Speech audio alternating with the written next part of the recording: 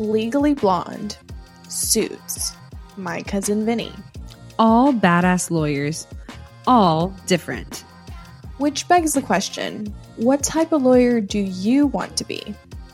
Don't waste another second thinking, ugh, I don't even know what types of lawyers there are. Trust us, we've been there.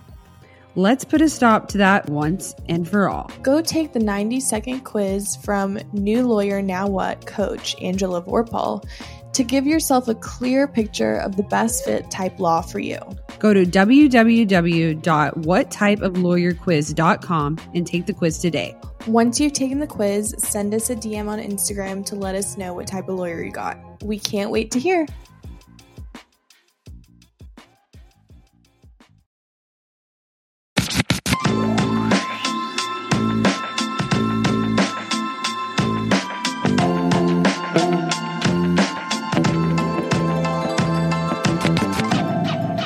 Hi guys, and welcome back to the Ladies Who Law School podcast. I'm Sam. And I'm Haley. And this week's episode is sponsored by Barcast Audio. Now, I'm sure that you guys have listened us talk about Barcast before, but we're here again to tell you about it again because we think Barcast is awesome. So Barcast are podcast-like audio lessons that will help you basically learn the law while you're on the go. So it's great to study for exams. It's great if you're preparing for the bar, which is coming up pretty soon, as in July, I'm pretty sure. So you guys should hop on that. And make sure that if you are interested in using Barcast Audio, that you go to barcastaudio.com and use our code LWLS to get 10% off your MBE pack. And that includes the audio lessons, essay workshops, and attack sheets for all 7 MBE subjects. And if you're like, Haley, what are the MBE subjects? Go to his Instagram, check out the infographic, and you can find out all the information that you need right there. We also want to give a shout out to one of our other partners for this episode, Barbary Law Preview. So for you guys that have just started to apply to schools or are hearing back from schools and you're going to start in the fall, Barbary Law Preview is something that you definitely have to look into ASAP. It's basically a course that touches on all core classes right before you start school, so you have a leg up against your peers. Yeah, and we just had a listener ask us about Barbary Law Preview and if we really recommended it. And I want to say yes, I kicked myself for not doing a class like this before I started law school because I had no background in legal. I had no idea what some of these subjects were and what a tort was and negligence. I remember mispronouncing it. So yes, if you can get any kind of understanding or knowledge prior to going to law school, we totally recommend it. And this is a great way to do it. Make sure and use LWLS100 at Barbary Law Preview to get $100 off your course. It's going to be awesome, you guys. You're not going to regret it. Make sure to visit lawpreview.barbary.com. Well, you guys, let's dive in. Woo. I just feel like it's always funny when I say that, right? Let's dive into our topic. We are just kind of talking about a few things that we've covered on our social media the past few weeks.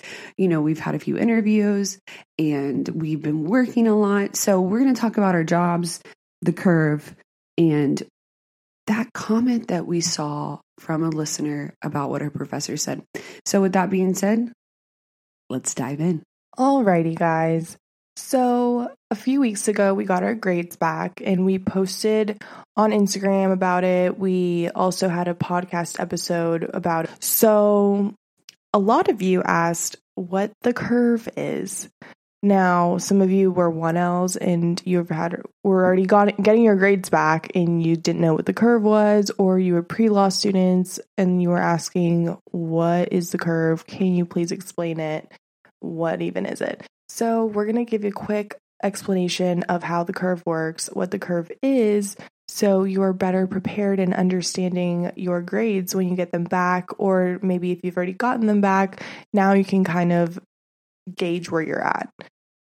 So how the curve works.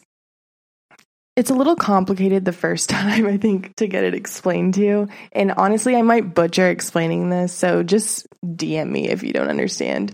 But it basically goes like this. So every school has a GPA set at a curve, like their curve set at a specific GPA, okay? So at one school, school A, maybe it's a 2.7. At school B, it's a 3.0, okay? So those are going to be the median grades. So like that means the majority of the people in that class are going to end up with around a 2.7 or 3.0 GPA depending on your school. So let's give an example like contracts 1, okay? You're in contracts, you just took your exam and you get your grade back and you see that you made a B, okay? Just a B. So that means you're probably right at the curve. And depending on what your GPA is, right? Like you'll see where you're on the curve. So it goes on a bell curve. So at the top of the bell is going to be that average number. And then on the sides of the bell, it's either going to get lower or higher, right? All right, so that means that half of the people in your graduating class or in your 1L class are going to be above that 2.7 or below the 2.7. And like I said, the majority of you guys are going to be in that little threshold of the 2.7 threshold. When you say majority, like what do you think percentage-wise that is? Like, do you think it's like 40% and then the other like 20/20, that's 80, so 30/30 maybe is on the other side, maybe something like that. So there's going to be a large chunk though. I guess that's just kind of the point I'm trying to make, is that that's a large percentage, but you have to recognize that that top of the curve and where they set it is a lot of people. That's why it's the majority, you know? So here's a little visual for you visual learners, even though you're listening to this right now. So I have this little chart in front of me, and if you can picture a bell curve, right, with a C minus, a C plus at that very top. So that would be like a, 2.7 pretty much GPA curve for some schools. So it says here that right at that middle point, 34% on each side of that are going to be in that C minus to C plus range. So 68% of the people are going to be in that range. Mm-hmm. And then 14% would get the Bs, 2% would get the As, 14% would get Ds, and then 2% of people would get Fs. So the same amount of people who are getting As are getting Fs. Okay. And so that really depends too on how your school operates. Like I know at some schools they have certain amount of A's they can give and certain amount of F's they have to give. I know some professors choose not to fail students. It just really depends, right? But the whole debacle about the grade the curve is the curve fair? Does it really reflect your grades accurately, right? If you're making all B's at one school and you have a 2.7, but then you're making B's at another school and you have a 3.0, there's a huge difference on your transcript when you go to apply to jobs from the kid who goes to school B over A when you're learning the same exact thing. And the issue is that whenever your school sets that median at a certain range and it differs from school to school, it makes it really hard to transfer. It makes it really hard on you to compare your GPA and your rank to everyone else around you in other schools in other states, meaning when you apply for jobs. So it does hinder you in a sense when your school sets the curve at a lower GPA than at other schools where they set it at a higher GPA. So I just wanted everyone to know that. So if you go back to our Instagram posts and you scroll through and you see what other people have listed, you can kind of get the understanding now with the explanation of how this all works and how this might affect you. And if you're picking a law school, you can go figure out that information stat. On our Instagram story, we asked you guys what your GPA curves were set at your schools, and they ranged from like 2.5 to 3.3 or 3.2. So they really do drastically differ at different schools. I know we got some messages where people were saying that lower ranked schools tend to give their students lower lower curve sets because it's harder to get those grades. It is harder to transfer out if you have a lower GPA. So if you are going to a lower ranked school and you're discouraged about your grades right now and you see that your curve is set at something that it seems like it's not going to move you forward, and it can feel like that, just know that if you were taking these classes somewhere else, you probably would be making better grades. I always like to have this one example of the summer classes that I took last summer, where I took a class from a different college, a very nice college. It was like an online class, right, that we could get credit for. And that was one of my best grades. And I genuinely think it's because the curve at our school is like set super weird, and everyone could be making better grades if it wasn't set that way. So just a little conspiracy. I know so many of you guys are on board with this little conspiracy that we have. And honestly, we'd like to talk about it more. So if you ever want to chat about the curve, let us know. So we've been in school for going on about 4 weeks, and the new year, we're almost in February, so it's been about a month.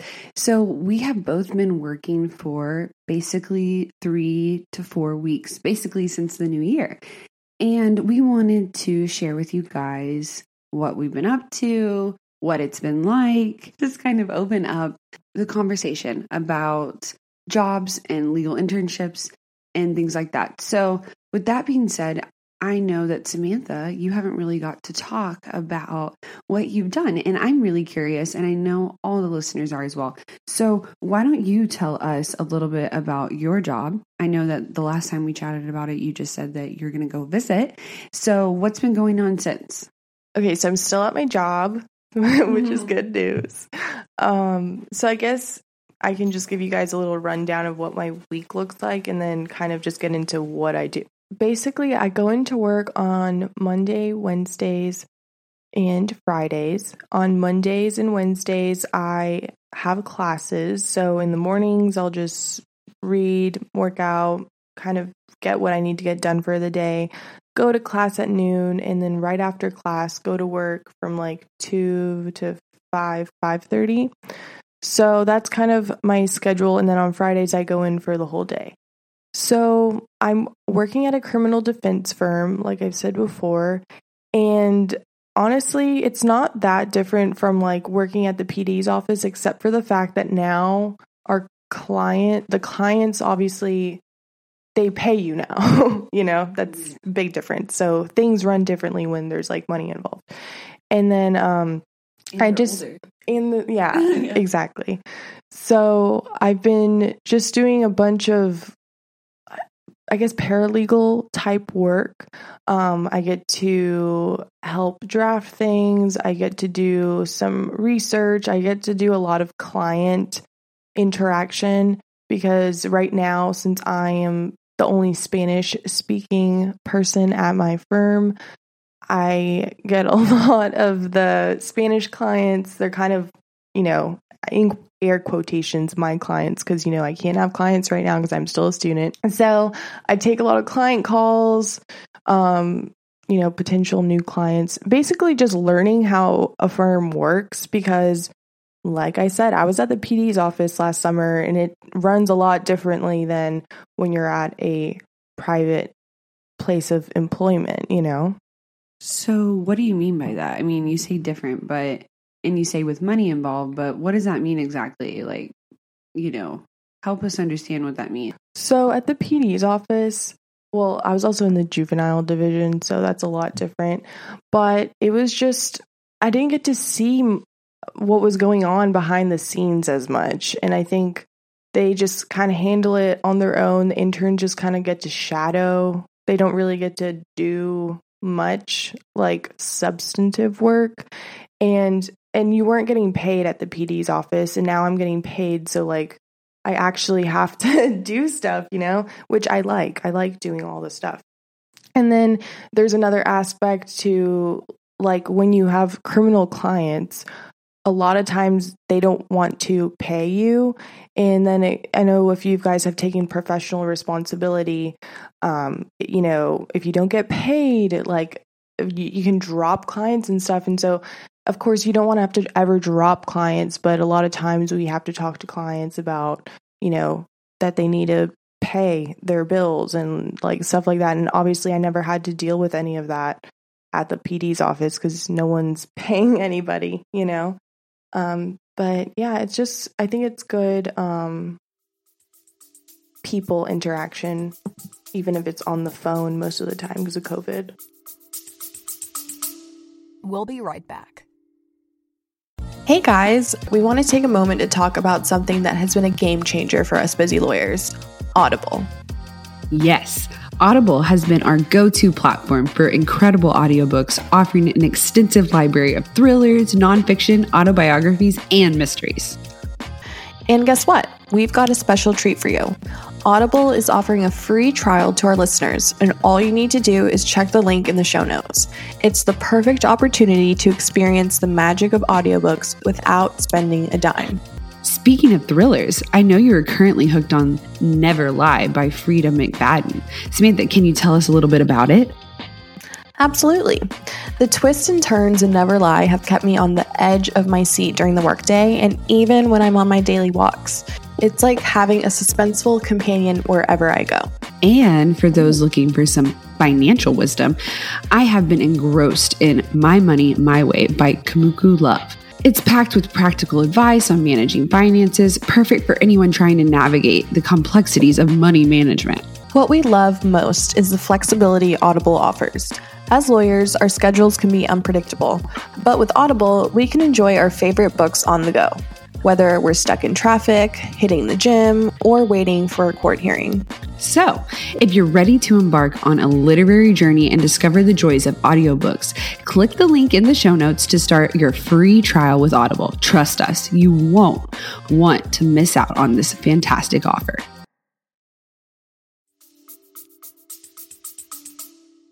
So, what would you say has been like one of your favorite parts so far? I would say one of the... I just don't know how much I can say just because they're ongoing criminal matters. But one of the projects that I had was to translate and look at a bunch of interview videos of one of our clients. And basically, because no one had looked at it that knew Spanish prior, I blew open a huge issue in the case about whether they had gotten their Miranda rights read to them and they hadn't. So, stuff like that is interesting. And then that's really cool. Yeah. And I mean, that's the idea, right? Is that you're learning about the law and you're experiencing, scratch that, not really experiencing, you are experiencing, but you're learning the law, but you're seeing it in day-to-day life play out. And it's so helpful, right? And I think that's cool that that's one of your favorite parts because that's you being a lawyer, right? Is blowing open the case, finding legal issues to argue, and being able to help your attorney and your firm be successful. I mean, that's awesome. I'm really excited for you.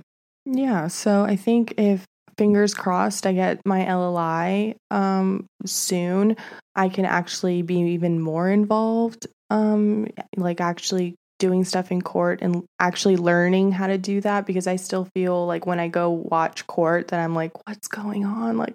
How am I going to learn how, when to object and all this kind of stuff that you just learn by watching. And I'm really excited for that part of my internship. Yeah. And you learn a lot of that through practice, so being able to be a licensed legal intern, an LLI, will be perfect to learn and practice all those things that you need to before you go out on your own and have, your name on the case and your bar number on the case, right? Because that's the perks of being a licensed legal intern or, in Texas, you can get a temporary trial card. You can do these different things while you're still a young baby law student attorney, right? In that I like to think of it as purgatory before you pass the bar. You can practice and learn underneath the supervision of another attorney. So they are willing to take the heat for you and they're willing to train you and help you, which is so important in our profession. That's why it's called practice, because it's a lot of practice.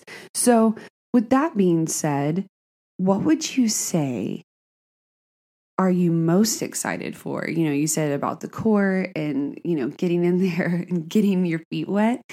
You said that it was a little nerve-wracking about the objections and like the procedural parts, right? I totally understand that. But what would you say are you most excited for to get your LLI now, knowing what you can and can't do? Well, knowing what I can and cannot do now that I had to take the LLI test yesterday,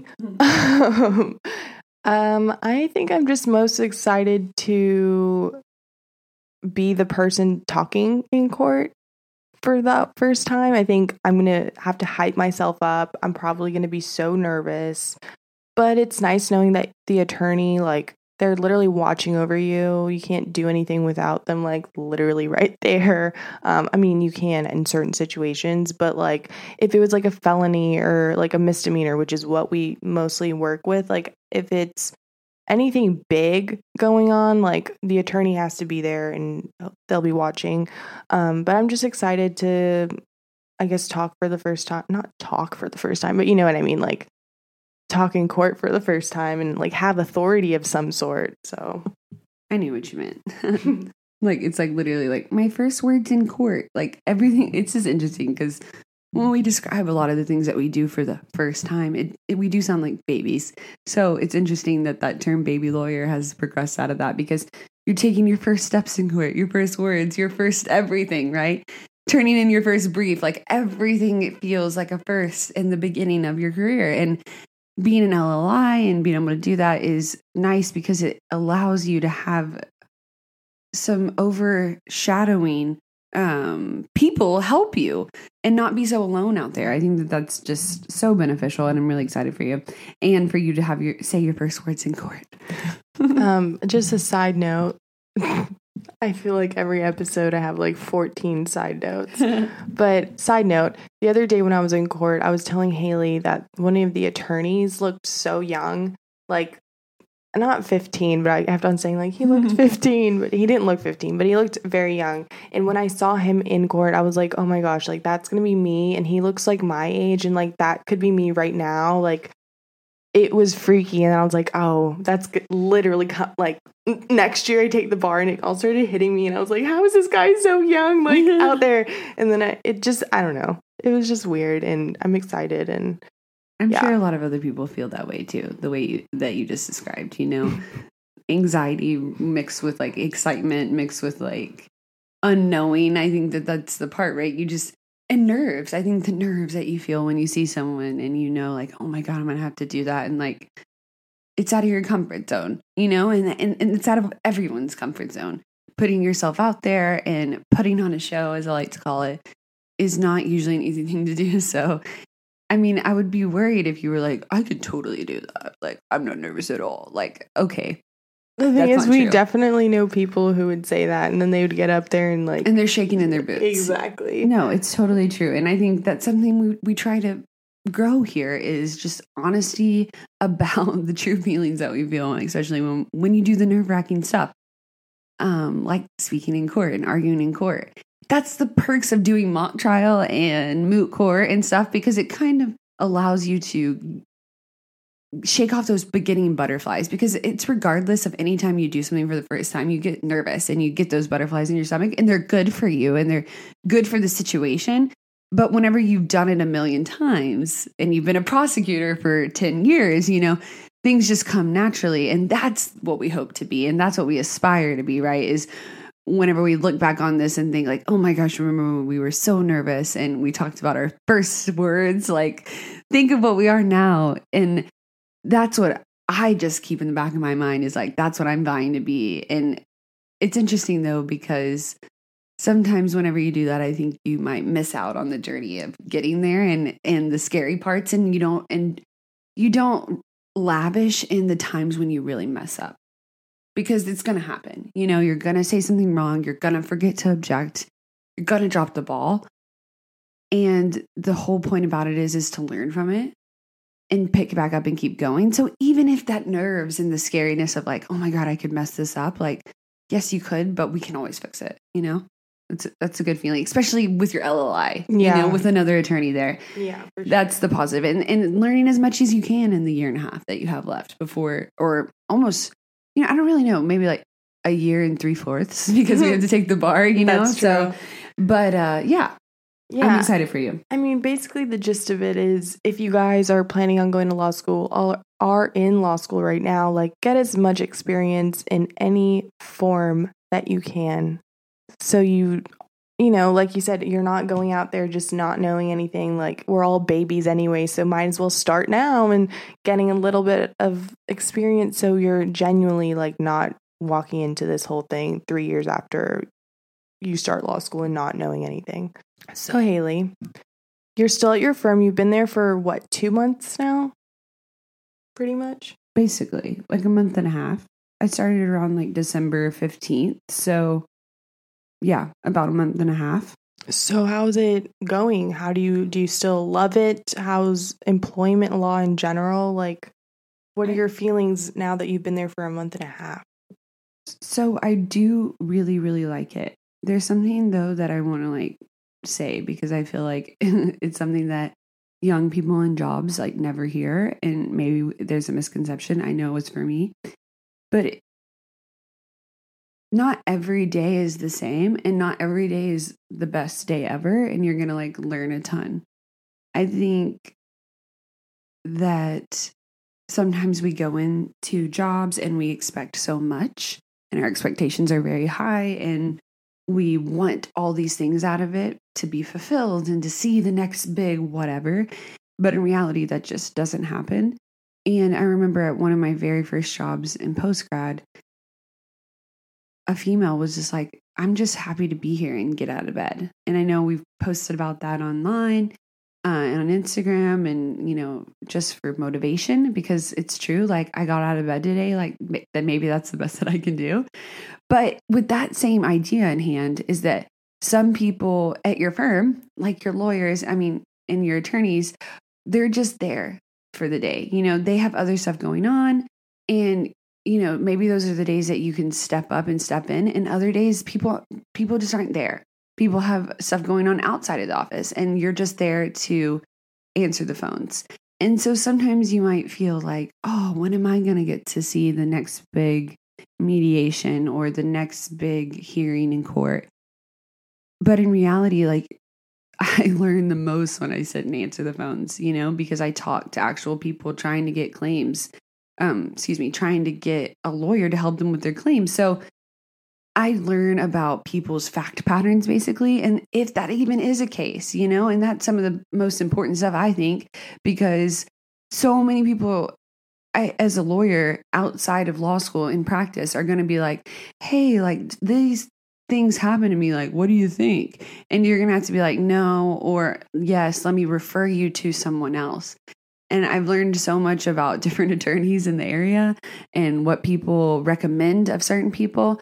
And it's the interesting things like that over the past, month that I've learned that aren't even law related, that I can tell are not always fun. And I, at the time, I'm not always like super excited about it. But when I look back on it throughout the day or, now, I think, that's actually really helpful. And I do learn a lot in those situations because just like you said, when you have client intakes and you talk to clients, you learn a lot. And I come to realize that law school teaches you nothing about client relations. Being a public relations person, relationships are one of the first things that I think about, whether it be a corporate relationship and with the firm's relationship, or whether it's with myself and the client, and it's very interesting how clients need to be handheld. And well, what does that mean, Haley? It means that they call a lot. They're asking a lot of questions. They're wanting to know what's going to happen and when every single day, every single hour, it feels like. And whenever you're a practicing attorney, you have 8,000 things going in 8,000 directions, meaning you have cases everywhere. And you don't always have time to hold someone's hand and walk them through the situation. So patience is a virtue, right? And it's so important to be patient with your clients, especially on the phone, in person. I had to do what I consider a little bit of babysitting and helping client understand what's going to happen next, what we need from them to win their case. And to be quite honest, I loved it because I'm a newbie and I find the joy in like all this new stuff that I do. But I could tell everyone else in that office was so tired of it. And so they're probably really grateful that I had this like fresh perspective, that I wasn't like driving her away. But at the same time, after about 8 hours of doing that, I was exhausted. And I realized, oh, this is why they're so tired, because they've been doing this for months. So with all that in mind, I just think, okay, there's all these things that I don't learn in law school and I learn at work. And it is a nice break from school because there's so much more than school out there. And I can be so burdened by the amount of work that we have to do at school and the readings. But in reality, like, I'm never going to be able to be at home as much as I am while I'm in school. I'm never going to be able to spend as much time with my dog at home as I do when I'm in school. So when I go back to work and I go back to the life that I had prior to law school, those are the things that I'll miss. And it won't be the times that I like stayed up all night, but I will probably find the joy in that, because you look back and you think, hell yeah, I did that. You know, I worked and I went to school. So I just try to keep all that in mind, you know, just with everything, because I mean, I wrote my first pleading and that's super exciting, but that isn't what stuck out to me over the past month of what I've done that has made me feel like I learned something, you know. I was really scared to do it. I will admit that to you guys, but it went well. And, you know, a lot of the facts were already down there, so that's a plus, right? But like I said, people work on different time frames and you just got to keep that in mind. And, you know, you learn a lot. I also think that when you guys are at your first job or like your first firm job, you got to realize like you said, you have moments where you're like sitting there and you're like, oh, like, I could be doing this or this or this, or maybe you feel like sometimes you're not doing the most interesting things, right? But like, and also you said, you know, how some attorneys, like they just are tired of what, you know, the certain aspects of the law. I do think that moving forward, like us as practicing attorneys, one day we can take all the things that we've learned at these firms that we maybe don't love and make sure they don't happen at our firms, right? Or put in procedures so like those certain things, like it doesn't end up being a burden to like talk, like if you have certain procedures and I don't know, like there's all this kind of stuff that goes with firms in general, that so many of these things can be remediated, right, by just like running your firm in certain ways. And I think everybody sees that with their firms that they work for, that like little issues here and there that could make it better. And just take note of those things if you ever want to open your own. For sure. And I mean, this is chalked up a lot to company culture and firm culture, which is really important. And when you have your own firm, you can instill certain values, and whether that be customer service centric or, you know, I don't even know what it would be for law firms because I haven't been around that many. But, you know, you have these different themes that you might have for your firm, and that is what you teach your employees, and you basically drink the Kool-Aid, right? Culture is important, and I think that culture can shape positively and negatively, right? With that being said, earlier this week, we posted a story from a listener about some comments that a professor made to her. And I think it has everything to do with the culture at these schools that they have. And it's negative and it's pessimistic and it's hurtful to students.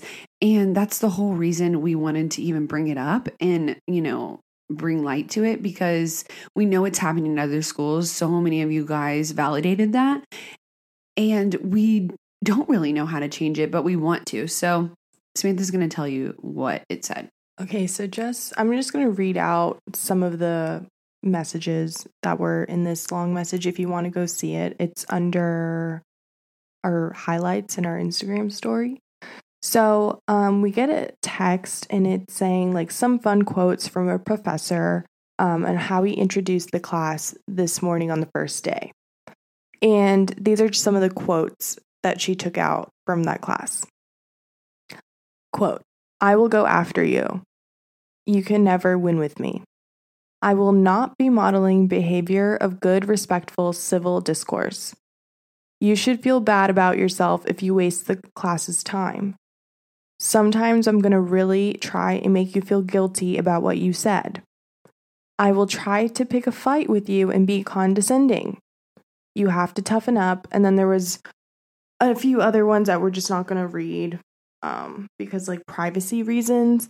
But basically we shared that and we asked you guys, has anyone else experienced this?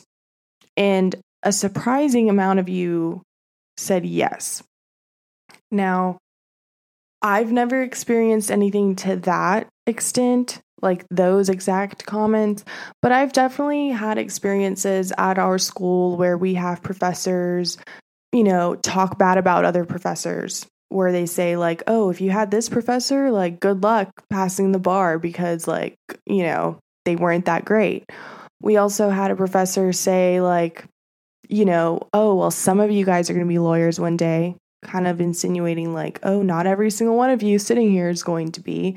And even though those are not the end of the world kind of comments, when you're a student and you're already feeling like imposter syndrome, all anxiety, all the things that come with being a student, and you have the person that you're paying or taking out loans for to teach you the law is basically telling you that, why are you even here?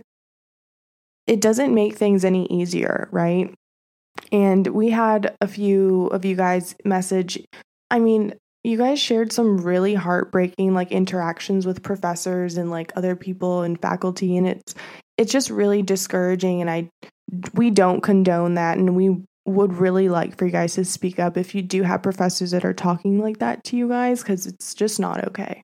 And we know it's probably not happening to just you. And the reason that we encourage you to speak up about it is because there's power in numbers. If your professor is doing it to you, they're most likely doing it to other students or have done it to other students. And a lot of professors are protected by tenure, but they're not protected from a civil suit. We all know that.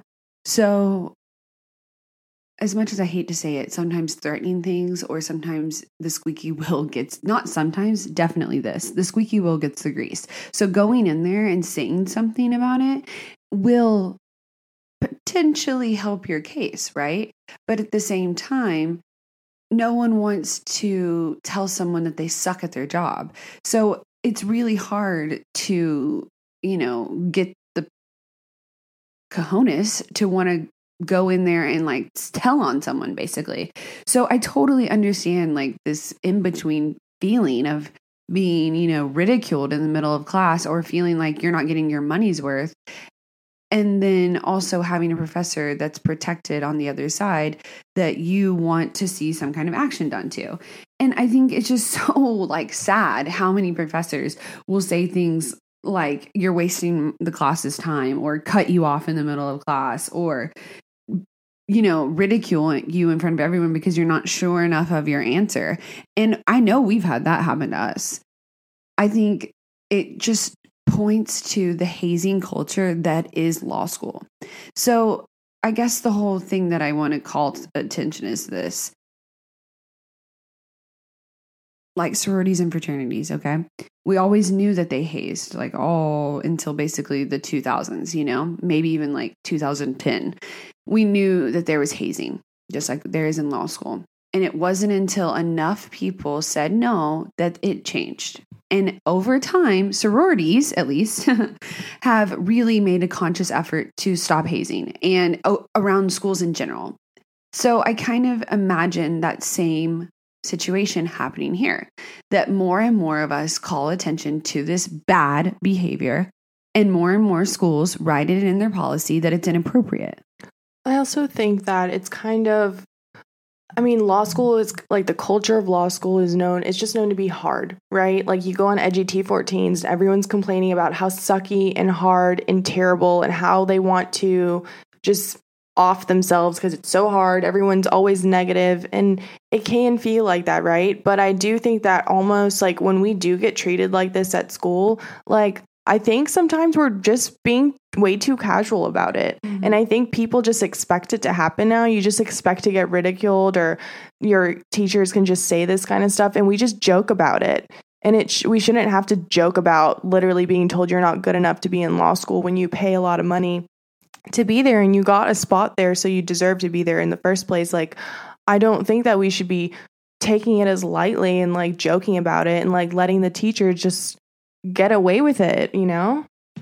Yeah, there's definitely a difference between joking about it to suppress the feelings and joking about it to kind of ease the pain, right? Like, I think that we've gotten to the point where we're suppressing it and we're ignoring it and we're being casual about it and we're laughing it off in the worst way possible because I think so many of us are angry because of it. But there's a lot of people that are really hurting, guys. That's and like what I'm saying. They're literally getting bullied by their professors and then expecting to keep quiet about it. And I mean, mental health is already like, we can't talk enough about mental health in law school and how you get affected mentally by being in law school. And I can only imagine if I had a professor tell me some of the stuff that you guys were telling us that they're telling you, like I would not be okay. Yeah, I totally agree. And that's why we just wanted to validate you guys because so many of you guys were like, what the heck? Like so many pre-law students were trying to figure out where that happened at. And just, I'm going to be honest with you guys, we can't tell you. We want to keep our listeners' information private, and there's easy ways to trace all that back to who that was. And we don't, and I mean, the fact that we even have to keep it private so that we don't want that person to get in trouble is like mind blowing to me because we should all be like standing with pitchforks at this professor's door saying like, quit being a butthole, you know, but that's not the way this works. And maybe after we get out of law school and maybe once we continue this and grow the awareness of mental health in the profession and how it ties back to the hazing culture in law school that we can truly make a difference. But this is the first step and we want you guys to help us, you know, recognize it, tell people that, you know, whenever they're crying after class because the professor just made them feel like crap, go up to them and tell them that they're actually totally okay and that they're still meant to be there and that you validate their feelings, you know, stuff like that. And at the end of the day, like, we just have to be the people, like whoever's listening, whoever follows us on Instagram, like you guys are going to be the people who change the law school culture because we can't just do it with a few people. Like you can't just be the few people that tell on not tell on, you know, like, I mean, I don't know. That's the thing too, though. We shouldn't be afraid to have to tell on people because we're afraid of what's going to happen to us because exactly. And which is scary too, because there have been times when I have friends who want to go to administration about things, but you literally can't because you staying at that school, like that goes in, something can happen to that if you tell, like, and a lot of these, the fear at least, right? Like it's the fear that someone's going to find out, it's going to be on your record. You know, it's a small it's a small environment that we live in the legal environment. Everyone says it's so small. You're afraid that you just burned a bridge. Someone's going to find out, la, la, la. All these things that go through your mind that deter you from wanting to do what is right and what is right for more than just you. And it's really hard. And I totally get it, you guys. Like, it happens at our own school. I didn't even know that until we posted about this. So it's mind-blowing to me. And I don't want to just let it sweep under the rug. That's not us. That's not my personality. And that's sure as hell not the way I want to be as a lawyer. And it doesn't happen at only certain schools. We had messages from people at top 50 schools, bottom schools, top 10 schools, every single school that you could imagine. Like, there's no one that's safe from this. I mean, of course, some schools just have professors that are just not going to be like that. And maybe some schools have a culture to hire professors like that, now that I'm thinking about it, because maybe some schools are worse about it. So when you're doing your research, you know where our Facebook group is. You get on there, you ask anybody, hey, did you go visit La School or do you go here? What's the culture like? That's what the Facebook group's for, is to help us understand what's going on around there, because a lot of us go to different states to go to school. We don't know people in that area. And also a lot of you, like Haley said, were messaging like, what school is that? Like, I don't want to go there. Like, trust me, we don't want you to go to schools like this either. And like I said, we have to be private about it. We would never want any of you guys to feel hesitant about reaching out to us because we won't keep it private. Like, we will, because we want you guys to come to us and we want to shed light on things that no one wants to talk about. So the Facebook group is probably the best place where you can get insight on a lot of these schools from people who actually go there. Mm-hmm, exactly. And who would be more open to talk about it and maybe private message you stories or, things like that. Keep it a little more private so that people can't basically screenshot stuff and use it against you, because sadly that is what happens. So just keep that in mind and know that that's why we couldn't disclose that. It wasn't to hurt anyone's feelings or, keeping a secret or anything like that. It's just for confidentiality purposes specifically. And on that note, y'all, because we are pinky promising LWLS, like pinky promise that we will never expose you guys, I really would appreciate if you guys would send some love stories, like law school love stories. So this is the last week that we're going to take entries, and we have a bunch, but we just want to have like a ton of them because we want it to be a really fun episode. We want you guys to laugh and cry and all the fun things with us. So yes. And we have a little bit of everything so far. So just whatever happened. Send it to us. We'll keep it anonymous. And, we want it juicy, just saying. We do love tea. Yes, we do. And then also next week, we have a very special episode for all of you guys who have been asking about IP law. Well, it's finally here. You're going to get to hear about what IP is like, what a day in the life of an IP lawyer in New York City is like, and how to have a family if you're doing IP law, because a lot of people are like, big law, IP, New York City, women can I even have a family? What? Well, maybe you can. Well, you'll find out next week. So yeah, guys, follow us on Instagram. Join our Facebook group. You can get all the good details there. And make sure to DM us your Valentine's Day love stories ASAP. And like I said, speak up. Don't let anyone bully you. Be safe. Stay healthy. Apply to jobs. And yeah, we'll talk to you next time. Yes, guys. Love you. Bye. Bye.